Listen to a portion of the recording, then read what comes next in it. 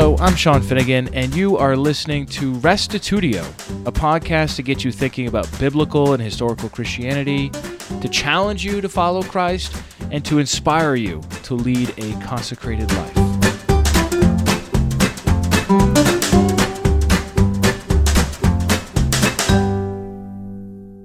Have you ever been in a corn maze? The reason they work is because you can only see right in front of you. If you had a live drone feed, you could easily orient yourself and find the way out. This is the benefit of history. We live in a postmodern culture, but it's hard to see or understand what that means since we're surrounded with it.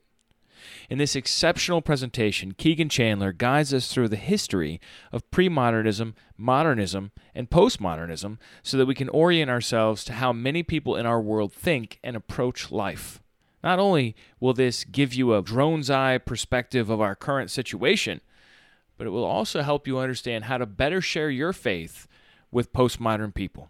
Here now is episode 147, part 5 of the 2018 Apologetics Conference in Paducah, Kentucky, Metanarratives and Failed Promises, the journey from pre-modernism to postmodernity with Keegan Chandler.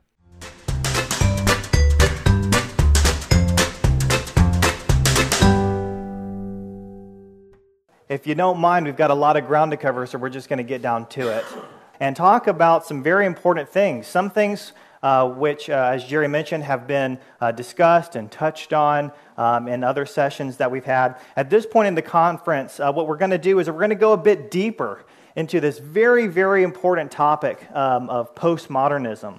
And we're going to be drawing out some elements and considering a couple of other dimensions to this very critical worldview that's emerged in our society.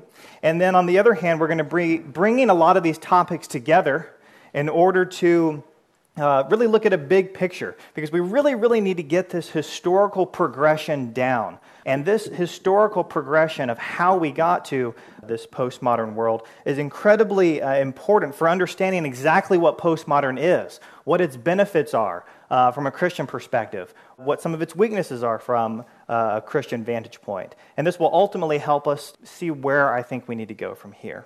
Just for clarity's sake, I'm going to be looking at 3 questions today. First, what is postmodernism? Second, how in the world did we get here? And third, well, now that we're here, where do we go? Now, I'll begin by saying that it's very easy to look around at our culture today and be quite disturbed. There are a lot of very disturbing things happening in our society, especially among the opinions of young people in the West. A lot of these sentiments pouring out of academia are very troubling. And you'll hear a lot of people in Christian circles and in secular circles blaming postmodernism. You hear a lot of people ascribing a lot of the social and intellectual chaos to postmodernism. Who's ever listened to Jordan Peterson on YouTube? Anybody? Okay, several people, a lot of people. Postmodernism is a word continuously in his mouth, right? It's those blasted postmodernists. That was my best Canadian. So it's become this big, scary monster for a lot of people, especially for Christians. So it's important for us as Christian apologists to be able to cut through the hype, to be able to really understand exactly what's going on here, to cut through these misunderstandings and get at the heart of what postmodernism really is so we're able to address it.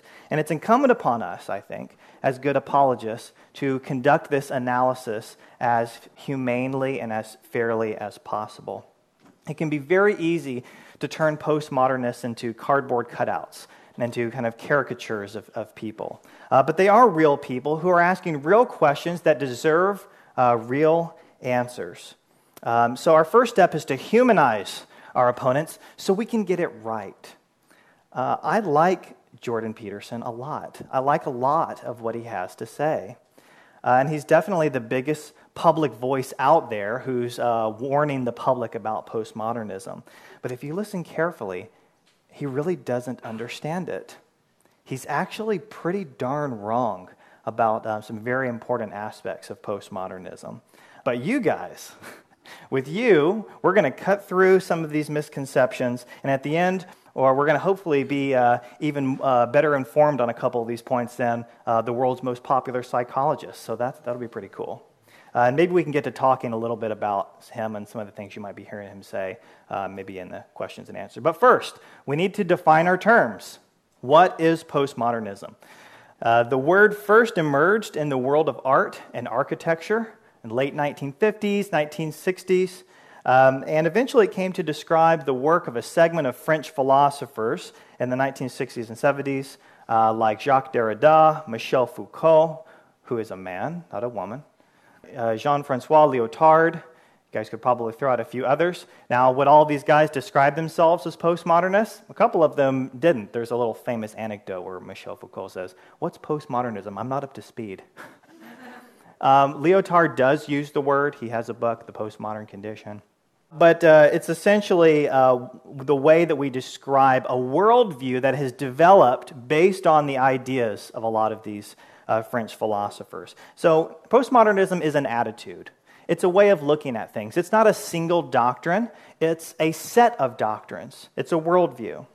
And though there are many convoluted elements to the postmodern worldview and its concerns, it's not an entirely inherent and incomprehensible mess.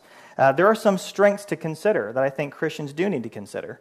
But if I had to reduce it to the ridiculous, I would identify a few very interrelated guiding principles.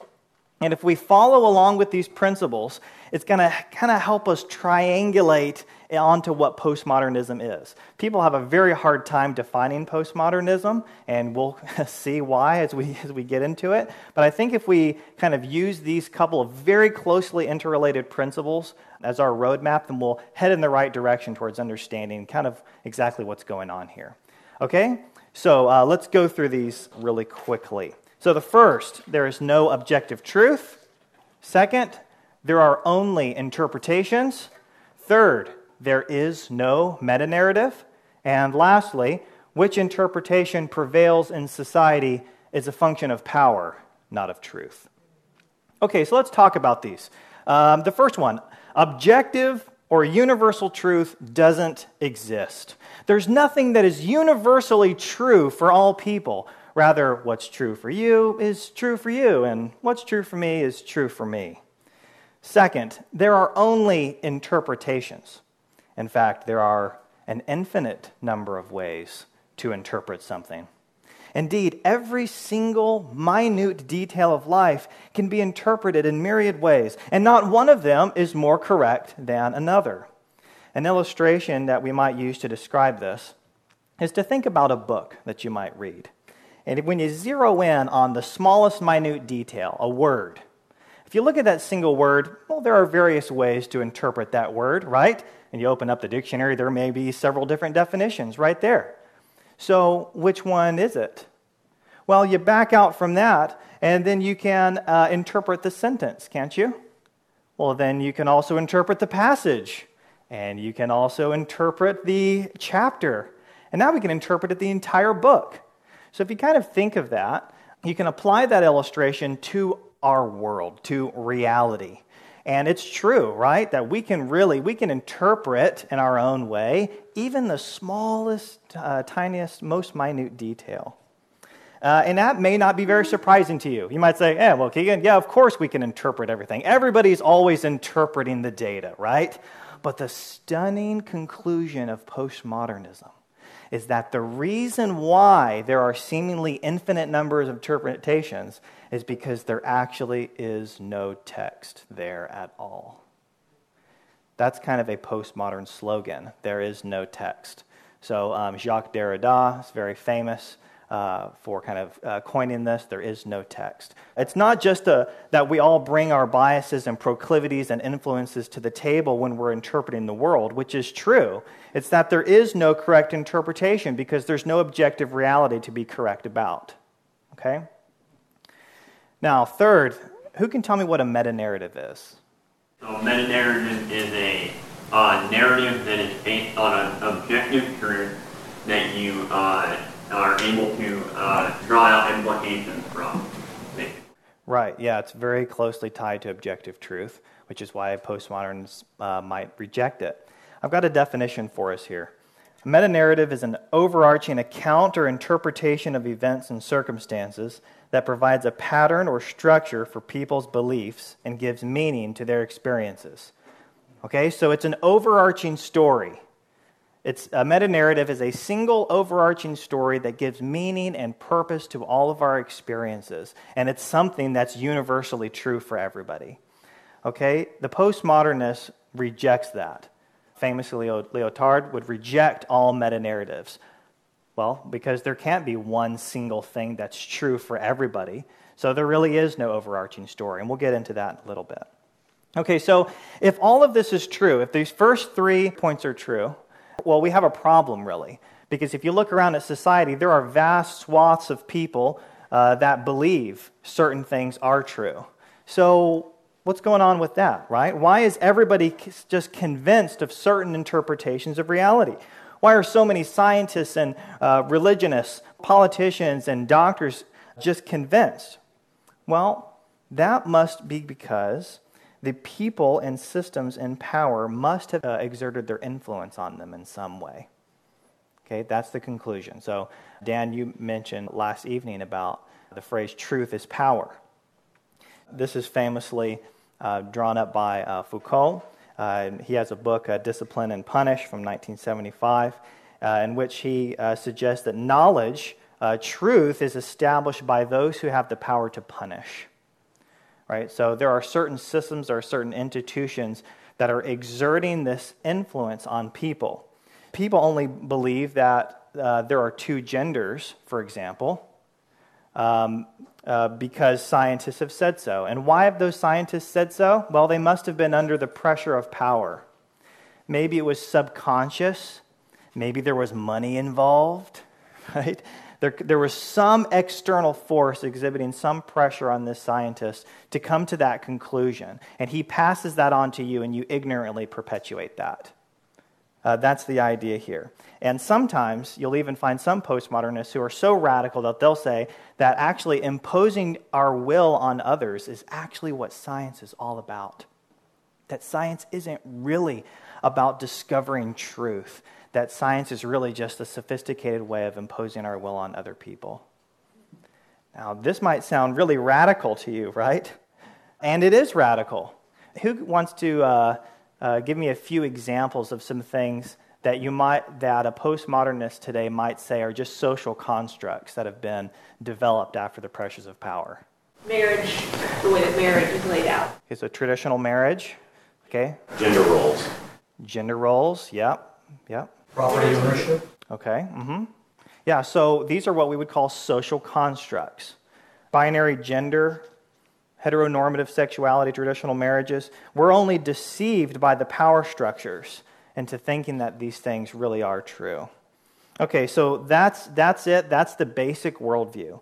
But in light of this, postmodernism now has a mission. Once you become a postmodernist, once you've seen the light that the world is full of arbitrary and oppressive social constructs, your mission is now to deconstruct all of these social constructs. That's why postmodernism is often called deconstructionism. So now what your mission is to do is to warn everybody else. You've got to call out these constructs when you see them. And how do you do it? You can detect constructs by performing postmodern analysis of art, of literature, of religion, of political theories. You read art and literature through the lens of those 4 guiding principles that we talked about. So there are a lot of postmodern critiques of art, especially. That's really where all of this started. That you can find out there on the internet. And a lot of people don't even realize that this is what it is whenever they're reading it. But sometimes there might be a movie in which some knight comes in and he saves a princess, right? And you go, oh, well, that was a nice movie. And then you read some article and somebody's just going crazy, and they're like, no, this is a portrayal of the systematic subversion of females by the patriarchy. And you're like, were we watching the same movie? I mean, the guy saved the princess and it was fun and what? Right? Because what they're trying to do is to deconstruct. They're taking that mythology and they're deconstructing it and showing you how all the different pressures of power have led people to establish these different gender roles, for example. A very strong impulse in the postmodern worldview is that history is wrong. History is a mythological construct. We might look back, we might read a history book, that tells us about the founding of America. You guys probably read something like this in school, right? Once upon a time, there were some people who wanted religious freedom, and they came over to America. When they came here, they met up with some natives, they helped them out, and people began to settle and to tame this wild world, and they stretched from coast to coast, and that's where we are, and God bless America. Okay? You might hear that narrative, right? A postmodernist would say, that's just a construct, right? That's a false mythological framework. And actually, America's real story, from another point of view, is a story of oppression, right? Where some people came in and they stole some other people's land. So see, it's all of your biases that are causing you to construct this mythology. So we have to destroy that. We have to destroy the meta-narrative, right? That whole overarching story about America and its destiny and where we've come from, where we're at, and where we're trying to go, and where we absolutely will go. It's just a bunch of hogwash. Okay, so you can see this is happening all over the place, but people might not necessarily say that this is what it is. I mentioned the art world, and I'm going to talk for a second about a really bad piece of art. If you want to sit down with me over a few drinks and nerd out over how bad this movie is, then we can totally do that. But I bet a lot of you didn't realize that this is a postmodern overture, a postmodern opera. I'm sitting there watching this movie. I'm like, does anybody else see this? This is incredible. It is actually, okay, it's a bad movie. I don't really recommend watching it. But it does have some sophisticated, it's more sophisticated, than episode 1, okay, in terms of what it's trying to do. So I'm just going to go through a couple of these things. If you don't like spoilers, close your ears, but you're not going to watch it anyway because you trust me. And, it's been out for a long time, so it's off the table, right? Why have people traditionally liked Star Wars? Because it's pretty cut and dry. It's actually very dualistic, right? You've got the light side, you've got the good side, and it's the clash between good and evil, and you got the hero's journey in there, and it's all really nice. So think about that. You've got an old school Star Wars, the hero's journey. That's a meta-narrative, isn't it? It's an overarching story that gives context to the experiences. It's headed in a definite direction. It's just gonna happen, right? And people like that. It's very clear good and evil. Well, what does this movie do? The director, Rian Johnson, he's a very subversive fellow. And it's subverting everything that you think is going to happen at every step. You think Luke's going to be some awesome hero? He's a cranky old man. You think Rey's going to be somebody special? She's a nobody. You think Snoke is going to be the big bad guy? Here we go. He's done. Right? It's subverting your expectations. It's subverting a narrative at every step of the way. And here's an interesting thing. It's also subverting the good and evil paradigm. Okay, now back in the day, there was the Force, and you wanted the Jedis were the good guys, right? Not so in this one. Not so. Here, Luke has become very disillusioned with it all. And you can kind of see the Force in this movie as a metaphor for truth. And he talks about this, and he says he shut himself off from the Force. Okay, he's done with it. And Rey's like, well, what's going on? What's the matter? And he goes, you think the Jedis have a monopoly on the Force? They don't. And she's like, whoa, what are you talking about? I thought we were the good guys. He's like, your side only thinks that they have the truth. You only think that you're the true morality, the people who are truly upholding morality here.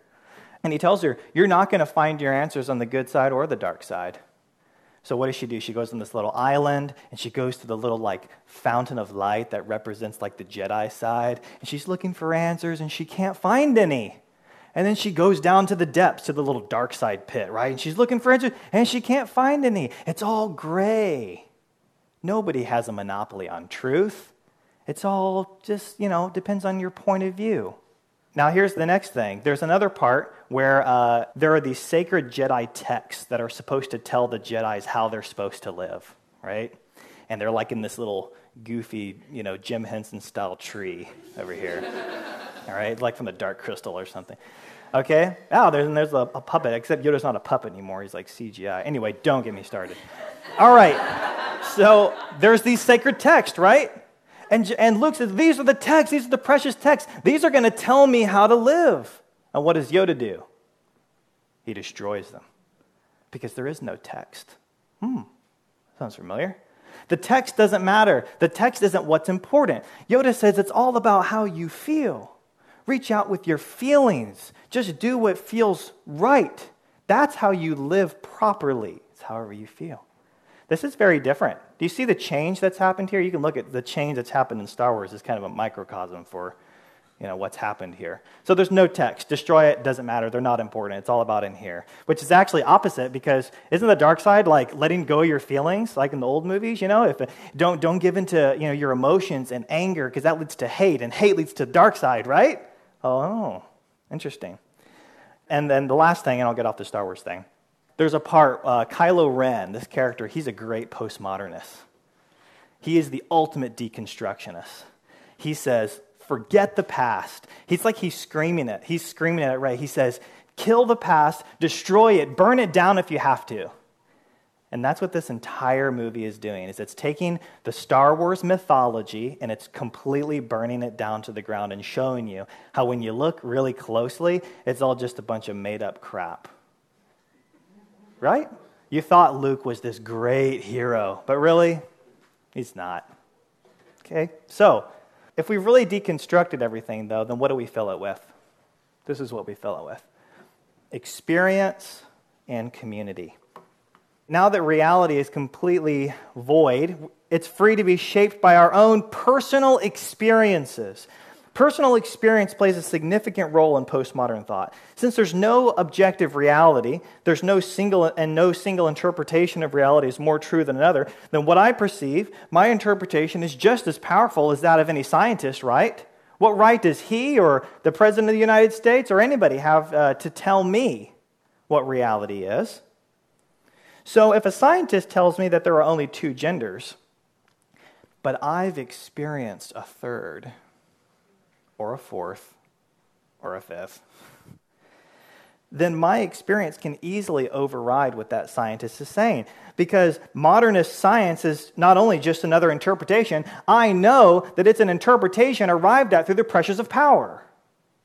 So feelings, personal insight, anecdotal evidence, personal experience, these become the basis for identity and life. And from there, what you see happens is a collective begins to form.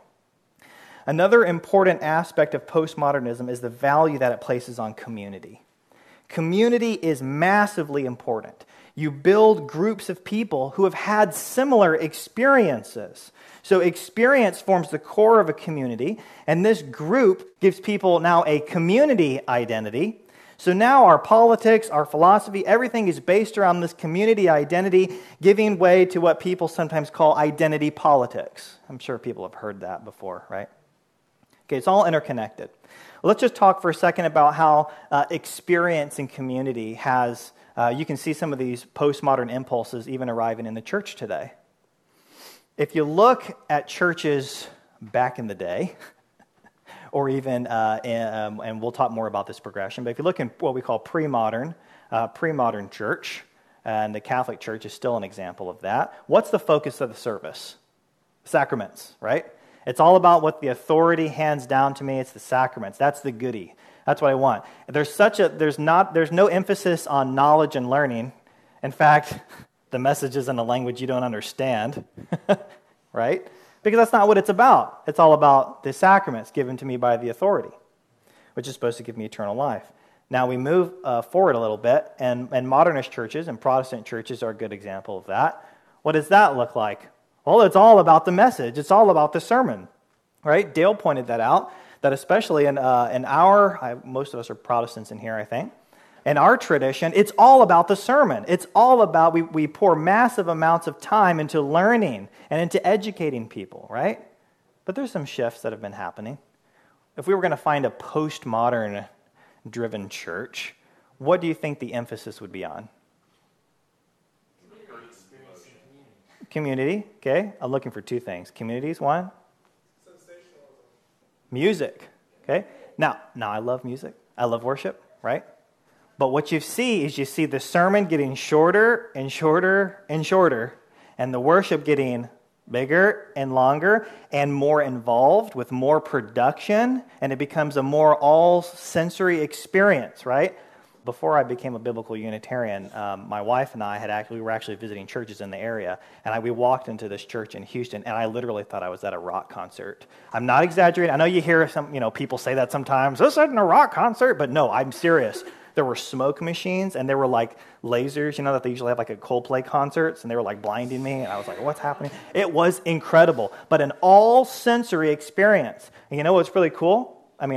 Not cool. It's interesting. I was actually looking at church websites like in my area, and I noticed that a lot of them on all these updated websites they've had recently, they start putting the word experience like right there on the banner. Come experience Christ, right? And I'm not saying there's anything wrong with experiencing Christ, but the emphasis is different, right? Or before, the emphasis is on the authority figure saving me. Then we had an emphasis on learning, and now we have an emphasis on experience. And it's interesting because many churches are kind of like caught halfway between some of these. They all have parts of them at the same time, really trying to find ourselves.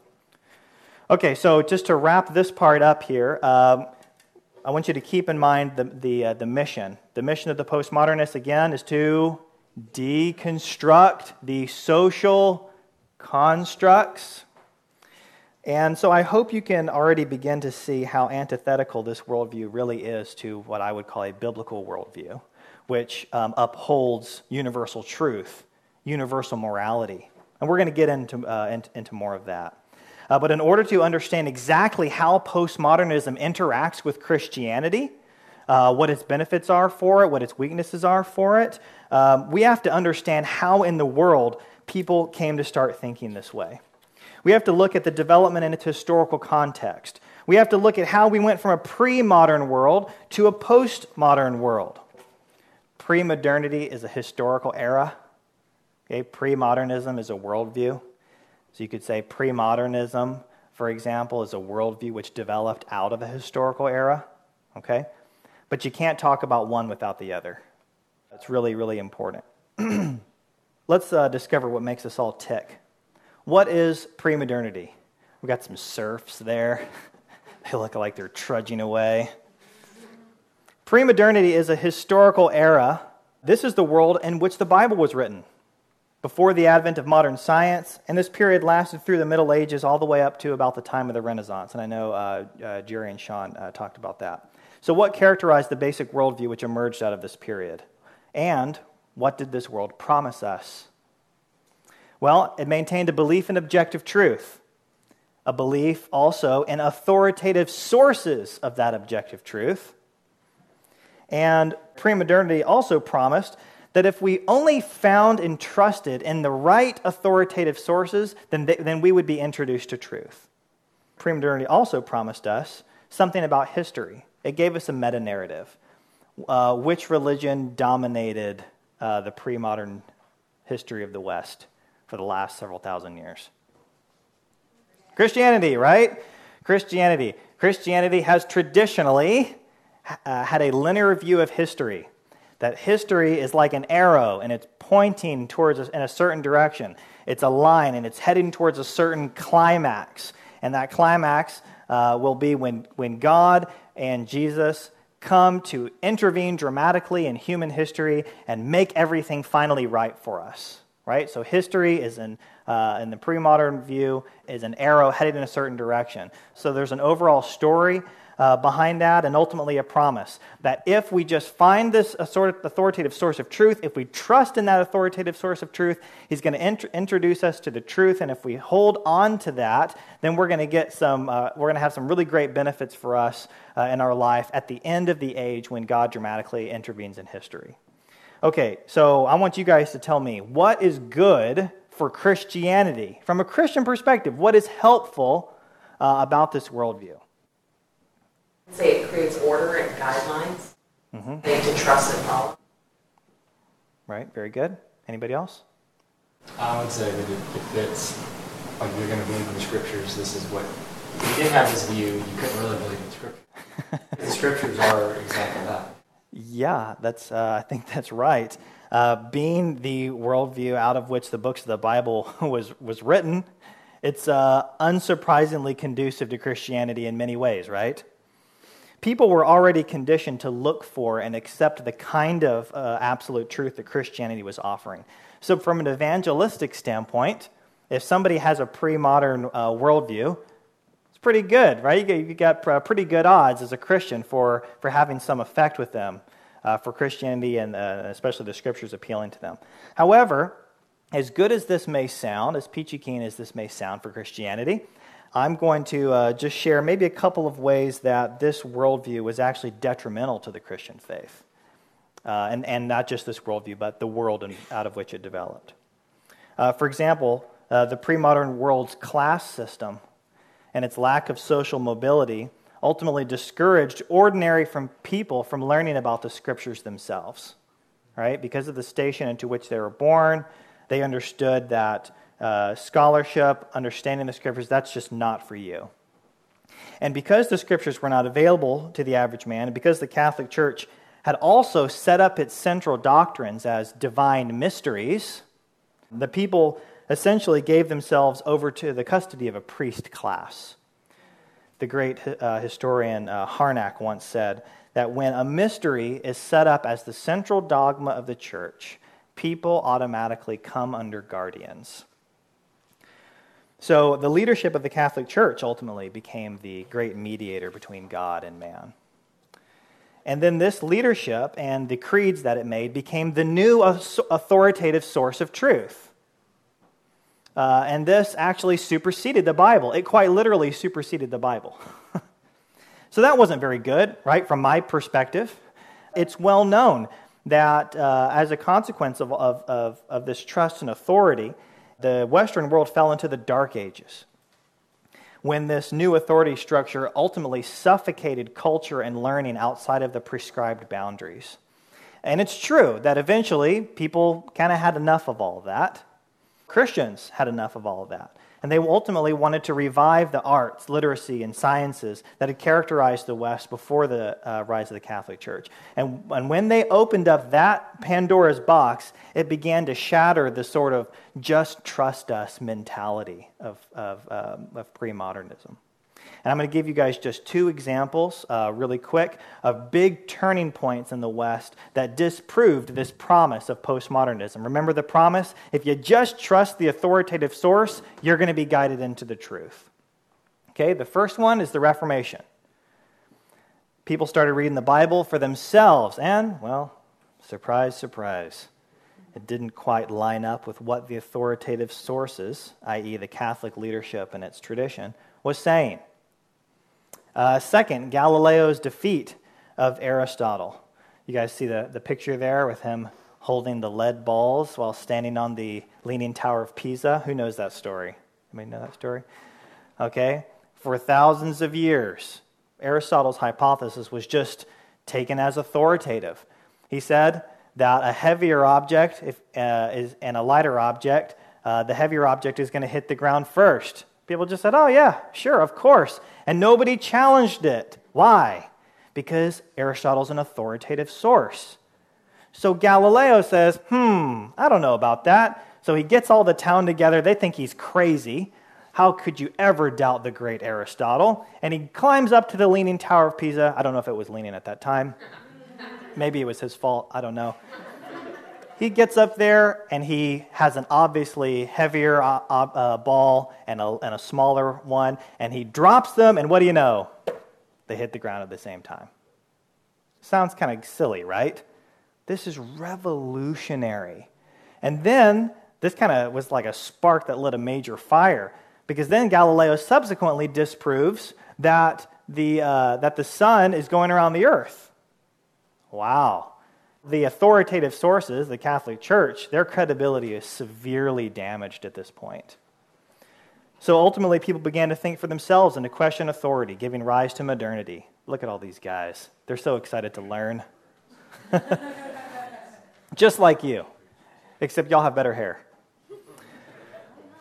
This is the era of science, the Enlightenment, a time of reform and revolution, both spiritual and scientific. A very exciting period in human history when the shackles of tradition were being cast off and a brave new world was coming into view and under the microscope.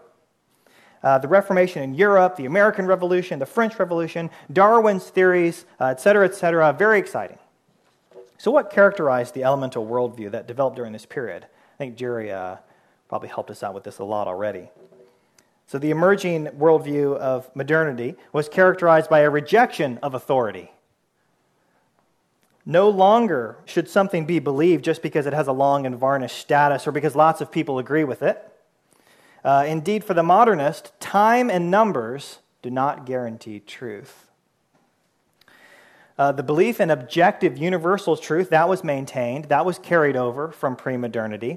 And people could still really get at this truth. But instead of simply going to authoritative sources to find this truth, it could be gained now on one's own by way of reason. Man could utilize the scientific method to determine what was true. And in this way, the promise of modernism ultimately developed. This worldview promised that if mankind just stuck to these principles, if it would just use reason and science to attain to the truth, then human society will progress and progress. Better religion, better philosophy, better science, a better human society, a better worldwide culture based on reason will emerge over a period of time. You just got to give us enough time. Just trust humanity. We can do it. So this became the new meta-narrative. So what were the benefits of this worldview for Christianity? Anybody? Gives people the freedom to see God on their own. Good. Very important. Back to the sources. Back to the sources, ad fontem. Some good things, right? As a Protestant, as a radical reformer, I see quite a few benefits for the Christian religion here. It's true that not all tradition should be accepted. There's nothing inherently wrong about a tradition, but it has to be correct, right? There are bad traditions out there, even bad traditions based on the Bible, that are actually terrible for the faith. And I think Jesus thought this way as well, actually. I think this is a deeply Christian sentiment. Jesus fought against the so-called traditions of the elders, didn't he? The religious leaders in his time. He said they were making the word of God null and void because of their tradition. So I think Jesus would approve of this basic premise that everything should be tested, and we shouldn't just take someone's word for it just because they have a long tradition and because a lot of people subscribe to it. Of course, the maintenance of a belief in objective truth, that's also very good. And I think as a general principle, human reason should be valued. Some Christians traditionally have not valued reason. They've openly not valued reason. I know this is a controversial quote, but a very famous one, right, where Martin Luther says, "Reason is a whore. Throw dung on her face." Wow, very vivid of you, Herr Luther. And that's a little controversial quote. People say, I didn't really mean it that way, and whatever, right? But he has some other quotes, too, where he says, "I tell you, this and every other doctrine must not be based on reason."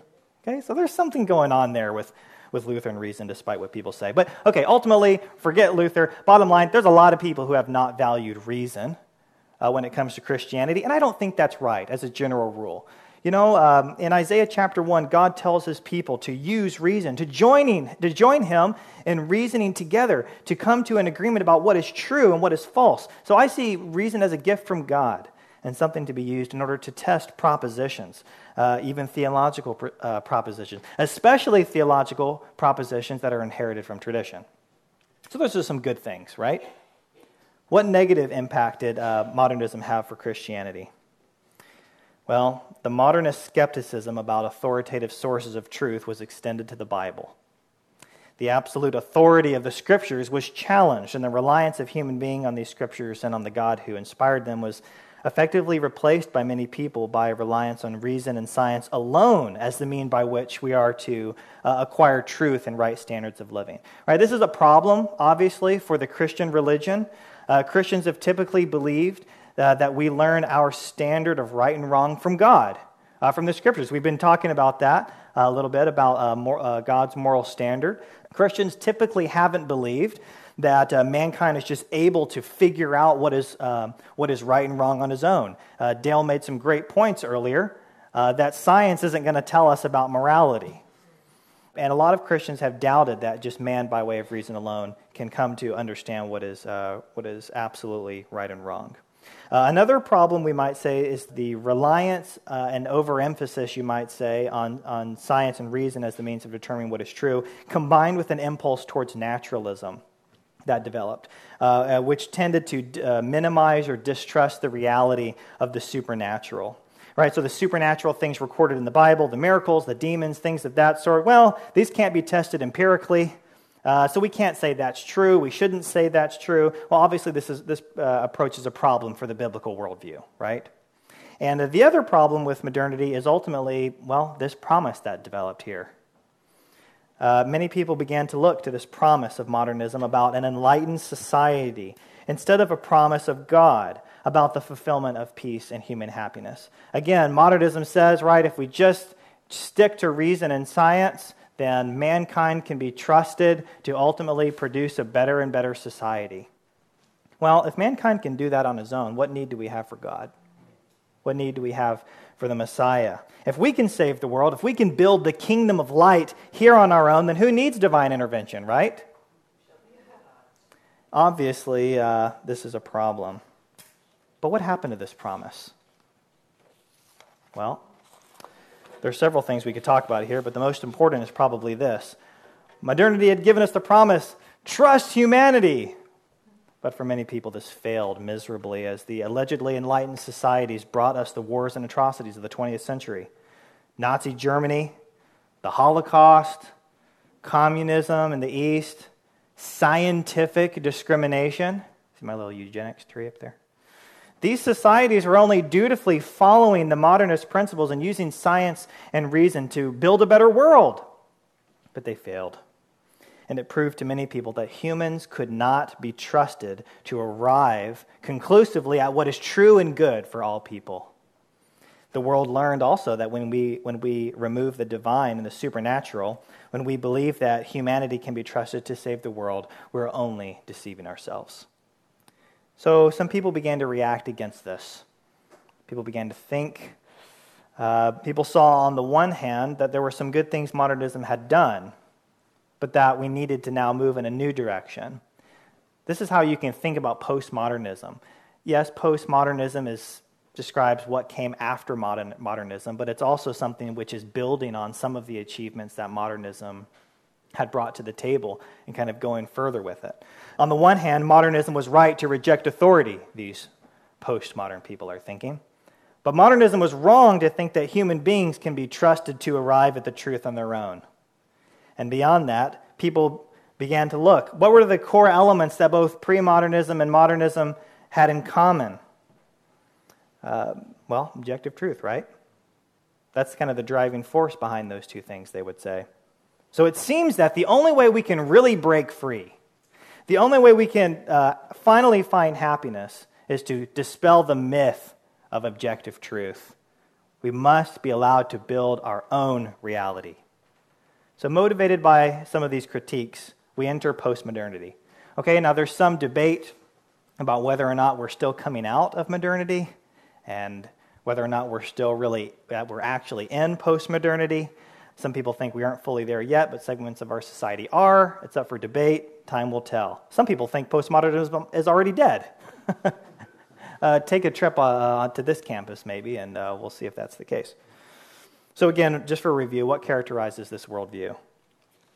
Well, now a rejection of objective truth, a rejection of authority, a rejection of metanarratives, and a distrust that reason can bring us enlightenment or satisfaction.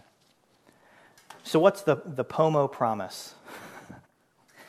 The POMO promise is now that mankind will finally gain happiness if it abandons objective truth, which is what pre-modernism and modernism had in common. Okay, now you might be asking, okay, you're going to do this whole what's good for Christianity, what's bad for Christianity again? Yes, I am. What could possibly be good for Christianity in this worldview?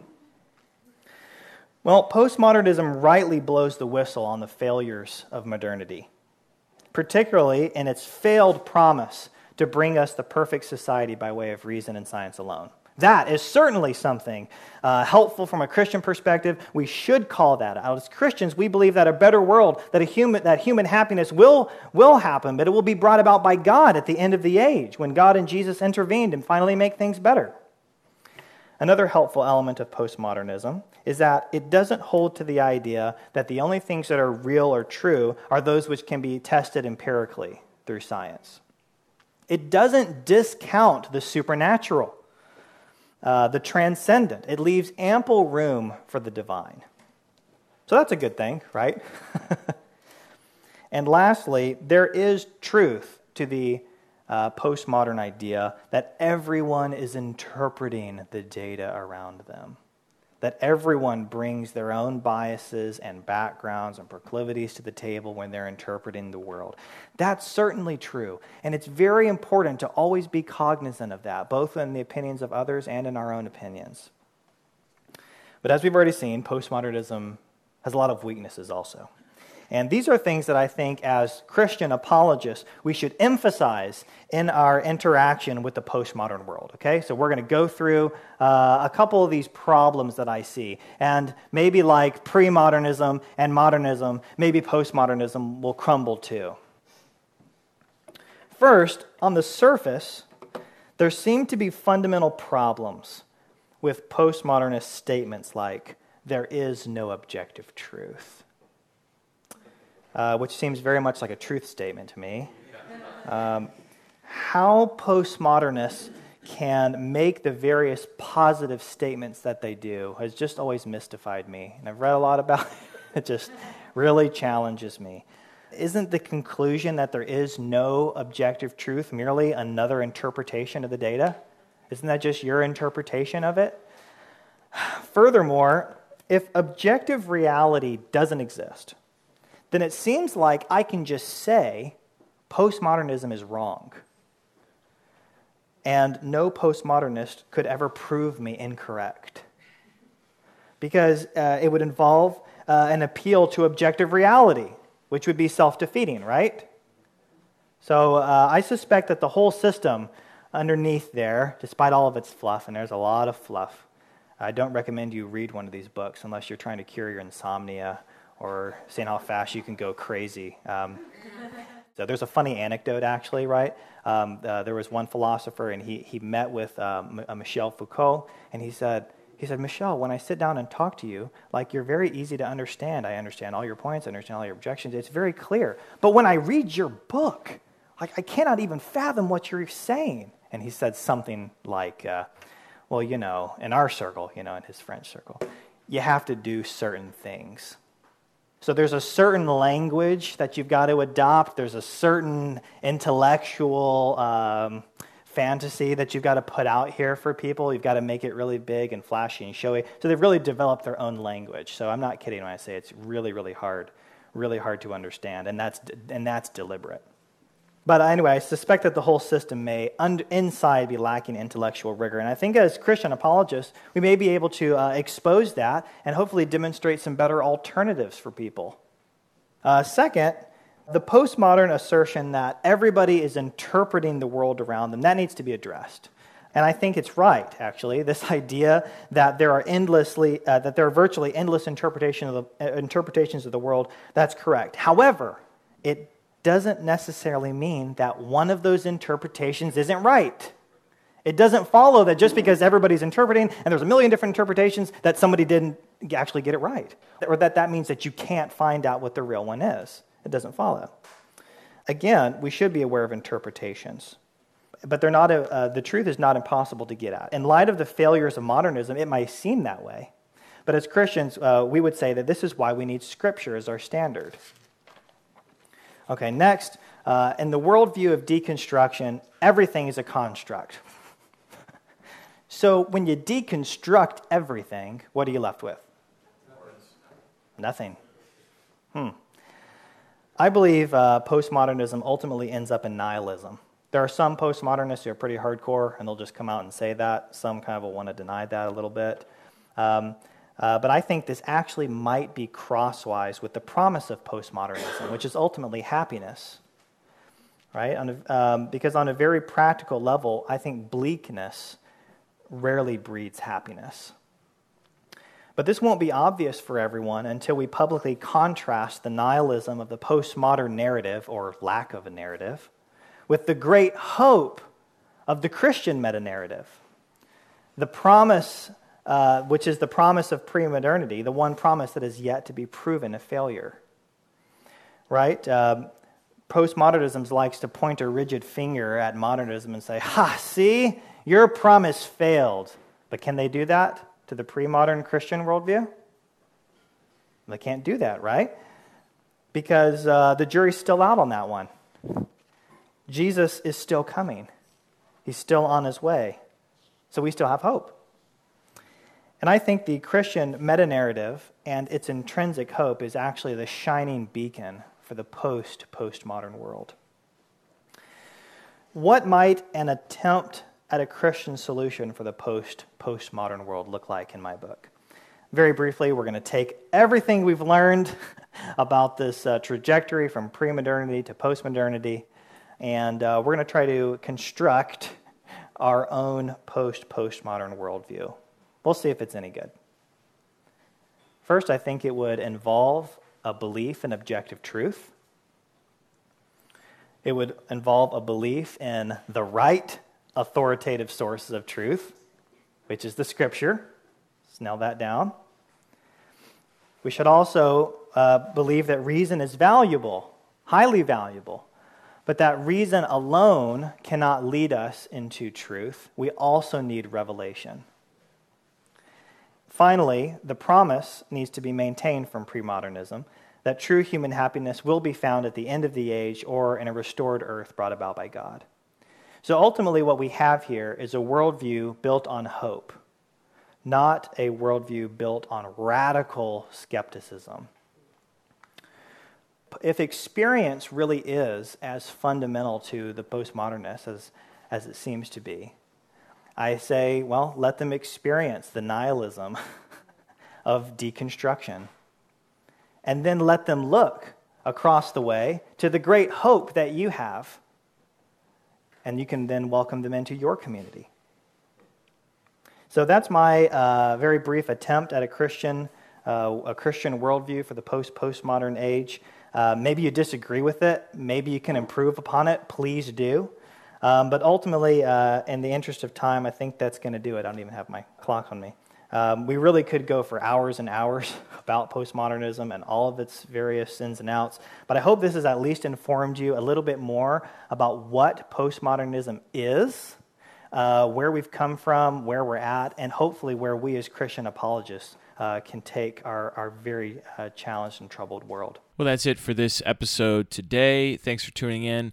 If you want to follow up more with Keegan Chandler, he's written a book called The God of Jesus, and you can check that out at thegodofjesus.com, also on Amazon, as well as his blog, burieddeepblog.wordpress.com. I've got links to both of those in the show notes for this episode, as well as my own notes from the lecture that he gave, which you might find helpful as well.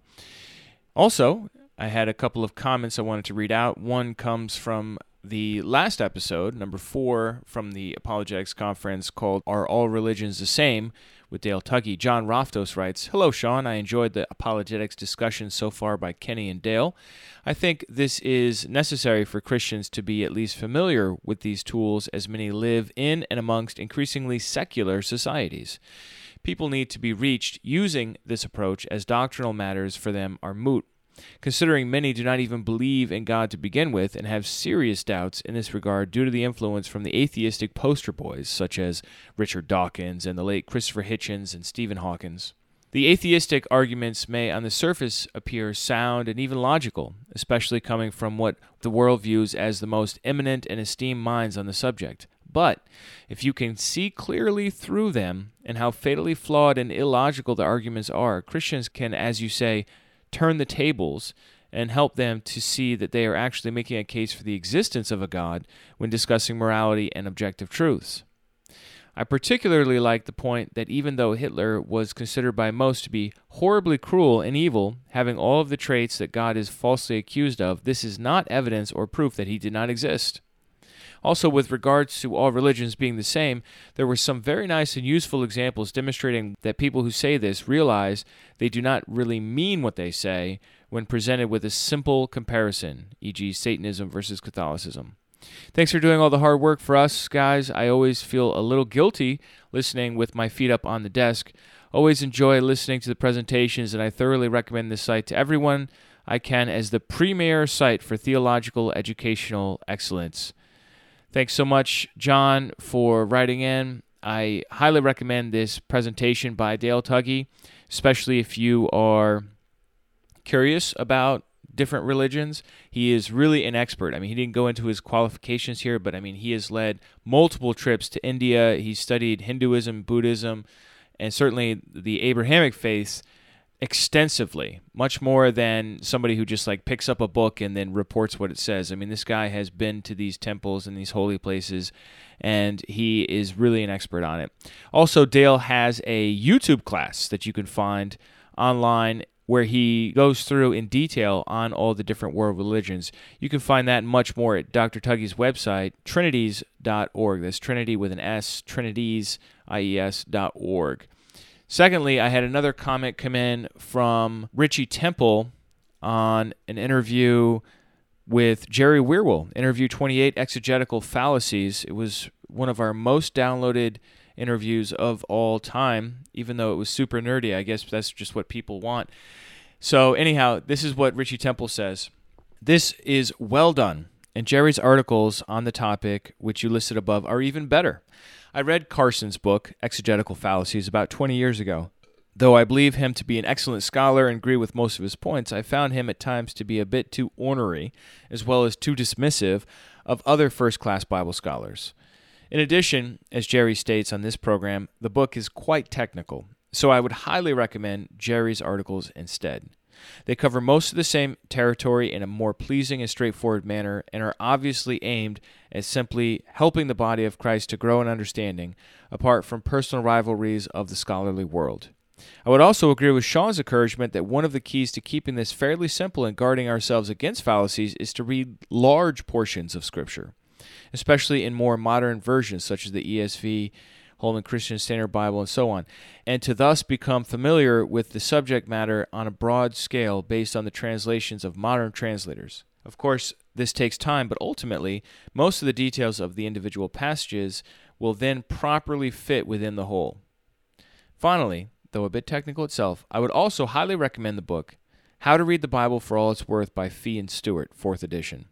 This is a comprehensive how to study the Bible guide and is good for both personal study as well as for a Bible study group to work through together. Of course, there are other similar works that are also good.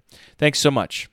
Well, thank you, Richie. I appreciate your comments and thoughts here. If you are interested in that episode and want to delve into the deep and important world of interpretation, also called hermeneutics, check out interview 28 and learn about 7 exegetical fallacies to avoid when studying the Bible.